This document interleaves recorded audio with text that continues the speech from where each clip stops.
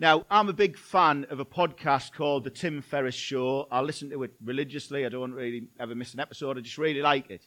And this guy's he's a sort of he made his name as like an author on sort of, he calls it lifestyle design. It's like sort of self-optimization. It'll test like everything. So in terms of I don't know what exercises are best for doing this, or what routines are best for getting the best quality sleep, or like diet types. So they'll test things like loads of things, and then sort of give his opinion on what the best is. I just sort of like listening to it and then don't follow any of the advice, really. But he does a podcast where he sort of does interviews with various people from a wide range of different occupations, from like musicians to sort of data analysts to philosophers. And so they're just interviews. So I just find it really interesting, and I really like it. Well, he went on a trip to Antarctica recently and interviewed somebody while he was there. He'd gone on the trip with his friend who was like a technology sort of person. And they're just doing a conversation where they were essentially just sort of catching up, but recording it and put it out on a podcast. And they were using these cards that you can get with like conversation prompts. So they were just doing this for a bit of fun. Like pick up a card and it was like, what's the greatest fear you've ever overcome in your life? And then they answered it. Or what's the last thing that made you laugh, or whatever. Like just random stuff like that. And they picked one up that said, if a crystal ball could tell you the truth about any one thing, what would it be? So I thought, this will be interesting, because the sort of breadth of information and knowledge that Tim Ferriss has on such a wide variety of things, like what on earth will he come up with? And the other guy who was interviewing was the person who founded WordPress, which is like a sort of technology thing that about a third of the internet runs on. So they're like really knowledgeable in certain areas. So I wonder what would be the one thing they'd find out about. And they both went for the same answer, which was really surprising to me, which was, what happens after you die? Because they never really talk about that sort of stuff. They're not religious. They don't really talk about religion and that sort of thing.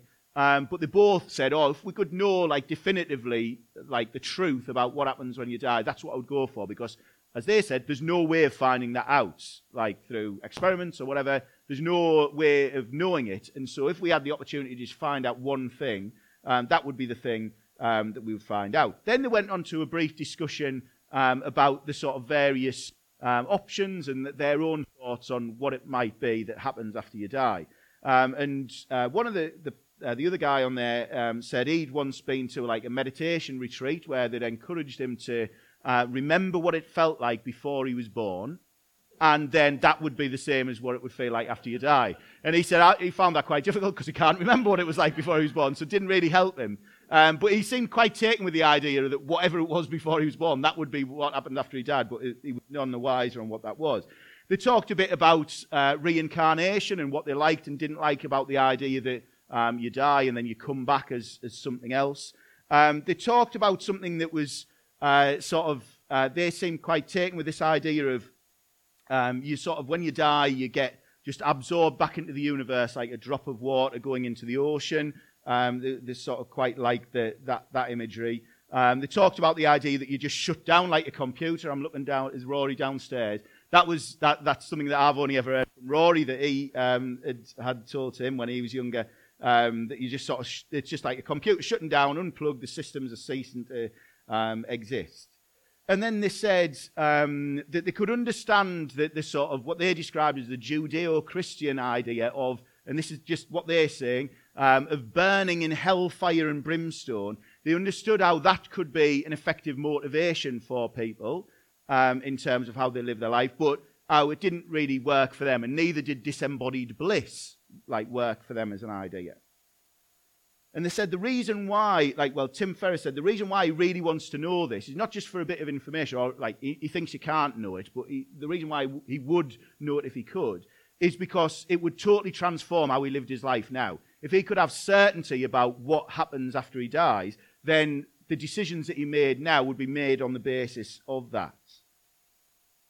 And then they sort of just said, there's just no way of knowing, and then they moved on to the next question.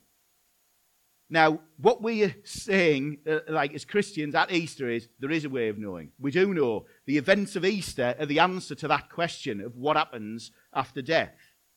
Now they, despite thinking that they'd covered the Christian worldview in that little discussion that they had, they didn't come anywhere near it as far as I was concerned. But they were right in that what happens will change everything. They were absolutely right that when you know what's happening, that changes everything that's going on in your life now. And that's what we're going to look at today. I think it's a massive cause for celebration. I think it's absolutely brilliant news. We talk here often about the news, about who Jesus is and what he's done, is the best possible news for everybody in any situation. That includes everybody that's in here this afternoon, including me.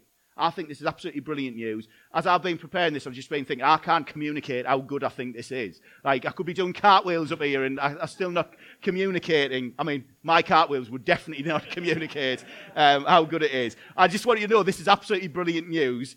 Despite what my natural resting face may tell you, this is absolutely brilliant news. So, in chapter 15 of the letter to the church in Corinth that Paul writes, this is the sort of most dense description you get of Jesus' resurrection and what that means for us. And I've just chosen to start in verse 20 today. We've skipped some of the stuff about the resurrection, which you can read yourself, but we're just going to have a look starting from verse 20. And he starts in verse 20 by saying, "But Christ has indeed been raised from the dead." Now, this is in response to, he's saying, some are saying about, did the resurrection happen? Or what? Like, and he's just saying, look, Christ has been raised from the dead. That's where he's starting. That's what we've been saying earlier. That's what Ben was saying earlier. That's what we've been singing about. That's what we believe as Christians. That's what started the thing that we call Christianity that we're a part of. It's what's resulted over like 2,000 years of us having a lot of slightly weird traditions that we're not sure about, but celebrating Easter. That's the reason like why we're doing it. Is because we're saying that Jesus has been raised from the dead. We're not just saying this is like a little lesson or a little like fable that has a good meaning for us. We're saying that he was really dead, Jesus was really killed, and then 3 days later, he's really alive. He physically came back to life. His body came back to life. Not just that he died and then his spirit went off to do some things, but his body came back to life. He's a ghost or a spirit or a force. There was no body left in that tomb. His body came back to life. That's what we mean by resurrection. That's why the early Christians started to use that word resurrection. If it was a ghost, they would have said, oh yeah, Jesus' ghost came, or Jesus' spirit, or we started seeing him in visions. That's not what they said. They said he was resurrected, he was raised to life. He actually physically came back to life. That is what we believe as Christians. He ate food, like after he'd been resurrected, he ate food with the disciples. He wasn't just some sort of disembodied spirit. He ate food with the disciples. He tells Thomas to touch him, touch his wounds to prove that it's him. Jesus actually says, I'm just going to read a little section from Luke 24, where Jesus makes it clear that it's a physical resurrection, that he's not just a spirit floating around. It says, while they were still talking about this, Jesus himself stood among them and said to them, "Peace be with you." They were startled and frightened, thinking they saw a ghost. He said to them, "Why are you troubled, and why do doubts rise in your minds? Look at my hands and my feet. It is I, myself. Touch me and see. A ghost doesn't have flesh and bones as you see I have." When he said this, he showed them his hands and his feet. And while they still did not believe it because of joy and amazement, they think this can't be true. Like, it's good to be true. He asked them, "Do you have anything here to eat?" They gave him a piece of broiled fish, and he took it and ate it in their presence.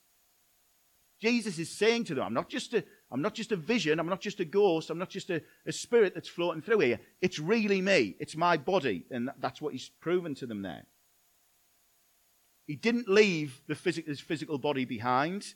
He still has that physical body now. And he will return. The Bible tells us he'll return with that physical body. That's the first thing that I want us to be clear on. That's my first point, is that Jesus was resurrected. He was raised from the dead. Now, it might seem obvious as to why are we saying that, but that is what we believe. That is fundamental to what it means to be a Christian and what it means that we're looking forward to. Jesus was raised from the dead. And if we keep reading in verse 20, because I cut it off halfway through the sentence, it says, "But Christ has indeed been raised from the dead, the first fruits of those who have fallen asleep. For since death came through a man, the resurrection of the dead comes also through a man. As in Adam all die, so in Christ all will be made alive. But each in turn. Christ the first fruits, then, when he comes, those who belong to him. Jesus' resurrection is described as the first fruits. That term first fruits means that there's a lot more to come. So like when they're gathering in the harvest from the field, they'd offer the first fruit, like the first fruit that they'd harvest, to God as a sacrifice, but it's in anticipation of all the rest of the stuff that they're going to harvest. The first fruit means there'll be second and third, and like there'll be more fruits. Jesus was the first fruit of resurrection. He's showing what is going to happen with us. It says in verse 22, all will be made alive. And in verse 23, it spells out, Christ was the first fruits. Then, when he comes back, those who belong to him, that's Christians, they'll be resurrected. If you're a Christian here today, somebody who's trusting in Jesus, not in their own performance as a good person to be acceptable before him, but trusting that we're forgiven by Jesus' death on the cross. If you're a Christian, if that's where you're at, then that means you come into that category of those who belong to him, who will be made alive. You will be resurrected in the same way that Jesus was. Jesus, we said, was physically resurrected. He actually came back to life with a physical body. In that same way, as a Christian, you will be physically resurrected one day. That's the great hope that Jesus gives us that started on that first Easter Sunday. That he was raised from the dead, and that shows us that we will be raised from the dead. Physically. That's the hope we have for the future. It's not the typical view that was expressed in that interview of disembodied spirits sort of floating off for eternity. We're not going to live for eternity as disembodied souls or spirits floating around. We're going to spend eternity living in physical bodies in the new creation, a renewed, restored, redeemed earth. A writer called John Bloom said, God is not content to give us an ethereal heaven where we'll live as a great gathering of disembodied souls. God originally made this creation very good, but since it's been corrupted by sin, he now intends to make all things new. An essential part of this new creation is the reunion of our purified souls with our new resurrected bodies. That's the hope. That's what... When that interview was taking place and they're saying, oh, well, there's no way of knowing what happens after we die. What I'm saying to you is we do know because somebody came back to life. Jesus came back to life. And that's telling us what is going to happen for us. That's our future. That's our hope. That we'll be raised from the dead. That we'll be living in perfect physical bodies on a perfect recreated earth. Like, what an amazing... I'm not communicating how good I think it is. It's like, what an amazing gift that is. What a hope that is. It's like unbelievable. Just think to the times where sometimes you're feeling so frustrated and you're just sighing and think, oh, this can't be how life's meant to be. You'll never have that because all those things won't exist because we'll be living the life exactly as how it was meant to be. Then on the other hand, think about the times where if this ever happens to you where you just sit back and think, man, what a gift this is. Like something happens to you and you say, oh, what a gift this life is.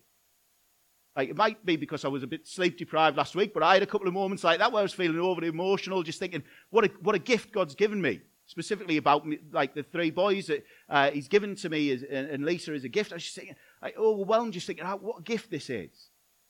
Well, those times where you're overwhelmed with how good life is, that's barely scratching the surface of what it's going to be like.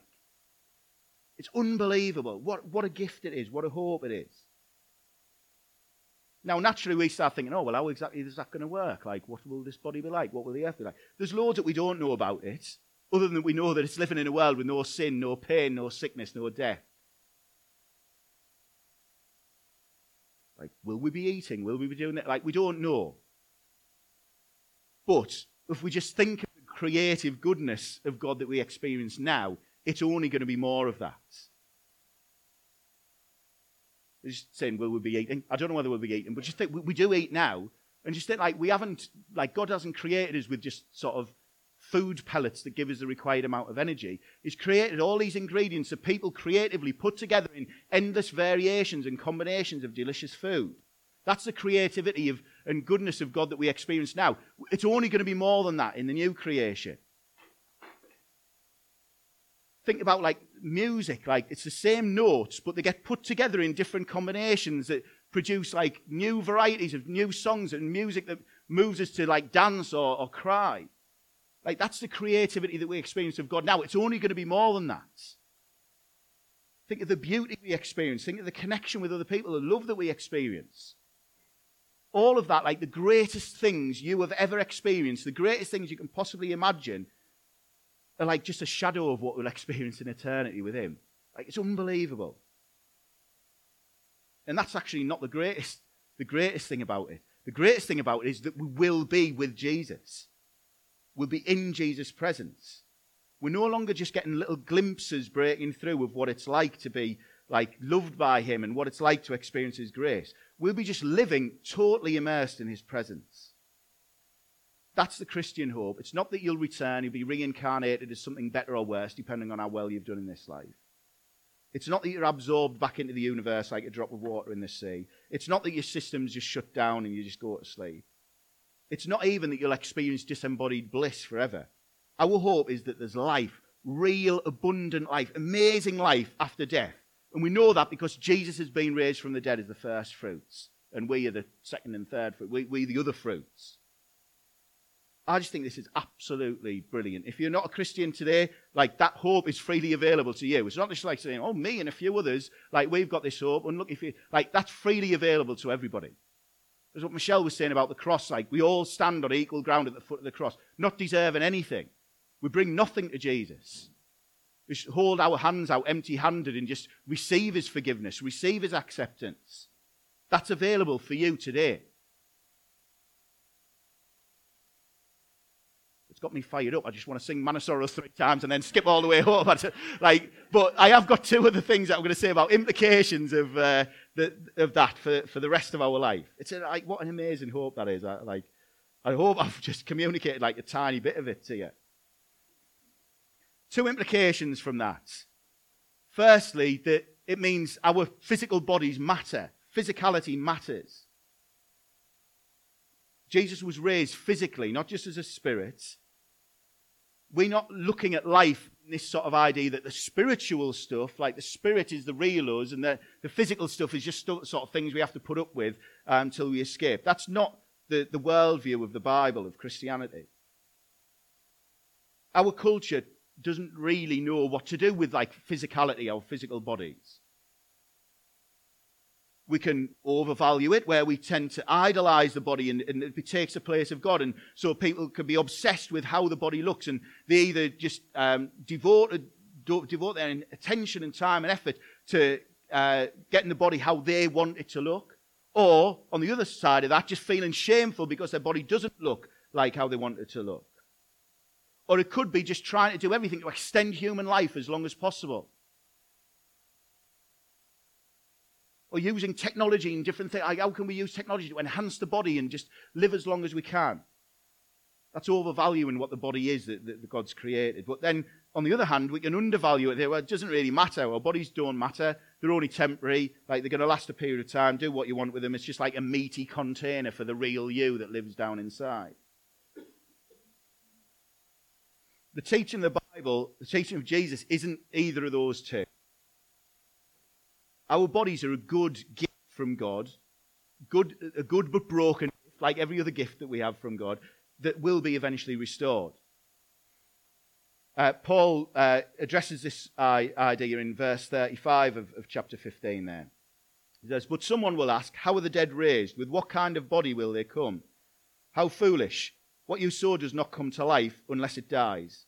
When you sow, you do not plant the body that will be, but just a seed, perhaps of wheat or something else. But God gives it a body as he has determined, and to each kind of seed he gives its own body. Not all flesh is the same. People have one kind of flesh, animals have another, birds another, and fish another. There are also heavenly bodies and there are earthly bodies, but the splendor of the heavenly bodies is one kind, and the splendor of the earthly bodies is another.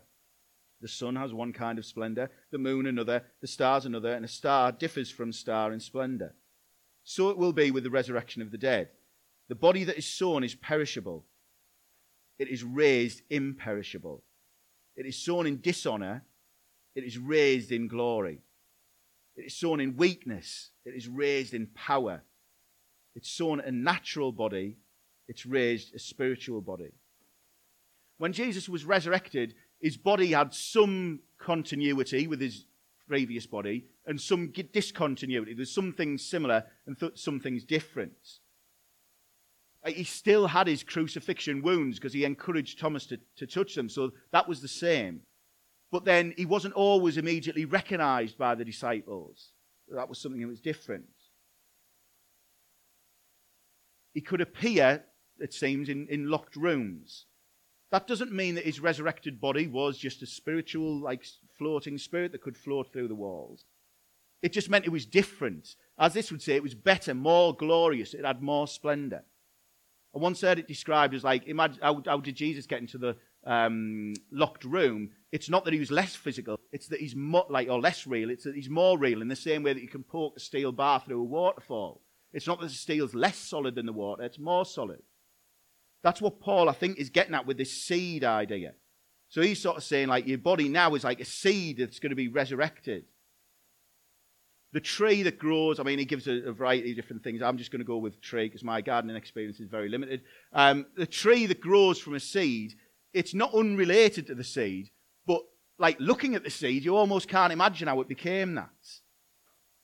The seed has the raw materials, the tree grows from it, but the tree's so much more, so much better, that you almost can't believe, if you're looking at the seed, like, how did that become this? I think that's what Paul's getting at.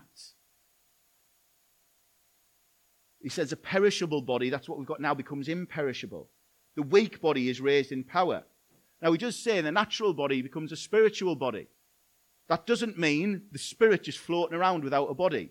The language that's used there is to talk about like where the power comes from that sustains a body. When we're resurrected, we'll no longer be drawing from our own limited, finite reserves that we use to sort of do things now, but we'll be fully empowered by the Spirit. That's what he means by the spiritual body. It's not that like the soul is the real you and it gets picked out of this container that's perishable and then put in a new one. Somehow our bodies now are the seed for the resurrected body. God takes our bodies and renews, recreates and redeems them. It says in Romans 8, we know that the whole creation has been groaning, as in the pains of childbirth, right up to the present time. Not only so, but we ourselves who have the first fruits of the Spirit, groan inwardly as we wait eagerly for our adoption to sonship, the redemption of our bodies. Our bodies matter. We need to receive our bodies as a gift from God. Like every other gift, it's good, and God has given our bodies to us for a purpose. And we want to steward our bodies in the same way that we want to steward every other gift God gives us, to use them in a way that honors God and glorifies Him. And then we understand that our bodies are broken. Like everything else in the world, we suffer the effect of sin. They're limited. They get injured. I was playing basketball with Zeke this morning and went to do a brilliant move that would have got past him and then dropped the ball because my leg was sort of pulled up and went down on my knees. We're limited. These bodies are limited. It's a broken gift. We get injured. We get older. We get ill. We die. But it's not just that. The way we think about our bodies is also broken. From the teenager who's taking endless selfies just to get the right one to post to the person who's just feeling full of shame every time they look in the mirror. We recognize that our bodies are broken and limited, and that the way we think about them is broken and limited. And we need to receive that gift of redemption from Jesus. We know that our bodies will be redeemed. They'll be transformed. They'll be resurrected. And our future hope isn't based on an assessment of how well our bodies work or how good they look, but on Jesus' resurrection as the first fruits of our resurrection. Earlier in the same letter, Paul said this, "Do you not know that your body is a temple of the Holy Spirit within you, whom you have from God? You are not your own, for you were bought with a price. So glorify God in your body." That's what we do. We receive our physical bodies as a gift from Jesus, and we attempt to glorify God with our bodies. Now, those words come in a section where Paul's talking about sexual immorality, but they apply to everything that we do with our bodies. Our bodies matter. What we do with our bodies matters, and so we need to glorify God with our bodies. And then my final point is just to say that it's not just our bodies that matter, but what we do. What we do matters. We're not just waiting, killing time to escape this life and float off to heaven. We're waiting for the redemption of our bodies to live in a redeemed creation. What do we do while we wait? Well, Paul says that at the very end of this chapter. So we'll skip down to verse 58. Therefore, my dear brothers and sisters, stand firm. Let nothing move you. Always give yourselves fully to the work of the Lord, because you know that your labor in the Lord is not in vain. He's just gone through a full chapter here about the resurrection. It seems strange at first. You're like, why is he saying therefore this based on the resurrection? But he ends with this because the resurrection, Jesus' resurrection, our future resurrection, means that the things that we do now matter. Our labor for the Lord is not in vain. One author said, because our bodies in the earth are good, the things bodies were made to do on earth are also good. Work is good. In Genesis 1, God commanded the man and woman to exercise dominion. God wanted people to unearth all the inherent gifts he planted within the world for us to discover. Jesus is going to return one day and his kingdom is going to be sort of fully realized, fully complete. And that's the resurrection that we've been talking about. But that kingdom, we're not just waiting for it. It's started now. God's kingdom is anywhere that Jesus' rule and reign is experienced. And we're working in that kingdom now. And we'll be working joyfully in that kingdom for eternity. Tom Wright, who's like the king of this stuff, says, the purpose of this new body will be to rule wisely over God's new world. Forget those images about lounging around playing harps. There will be work to do and we shall relish doing it. All the skills and talents which we've put to God's service in this present life, and perhaps too the interests and likings we gave up because they conflicted with our vocation, will be enhanced and ennobled and given back to us to be exercised to his glory. What you do in the present by painting, preaching, singing, sewing, praying, teaching, building hospitals, digging wells, campaigning for justice, writing poems, caring for the needy, loving your neighbour as yourself, all these things will last into God's future. They're not simply ways of making the present life a little less beastly, a little more bearable, until the day when we leave it all behind. They are part of what we may call building for God's kingdom. Paul says, because Jesus has been resurrected, physically resurrected, and will be physically resurrected to live on a renewed earth for eternity, then we should give ourselves fully to the work of God. What we're doing is not in vain because it's going to continue into eternity. Tim Keller said, everyone wants to be successful rather than forgotten, and everyone wants to make a difference in life, but that is beyond the control of any of us. If this life is all there is, if everything will eventually burn up in the death of the sun and no one will be around to remember anything that has ever happened, then everyone will be forgotten. Nothing we will do will make any difference, and all good endeavours, even the best, will come to nothing. Unless there's a God. If the God of the Bible exists, and there's a true reality beneath and behind this one, and this life is not the only life, then every good endeavour, even the simplest ones, pursued in response to God's calling, can matter forever. That is what the Christian faith promises. If death's the final word, then what's the point? But death isn't the final word.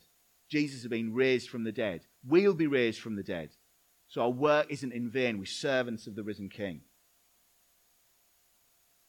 You know, the resurrection of Jesus changes everything. Without it, there's no point to anything we're doing. Read verses sort of 12 onwards that I didn't read earlier on to show it's not just me saying that. Paul says, like, if the resurrection didn't happen, then we're wasting our time here. The resurrection changes everything. It changes the way we think about ourselves, changes the way we think about what we do. It changes absolutely everything because our destination, our end point is known. We've got a great hope for the future, a glorious future in glorified bodies, in a glorified creation, giving glory to God. Let's pray.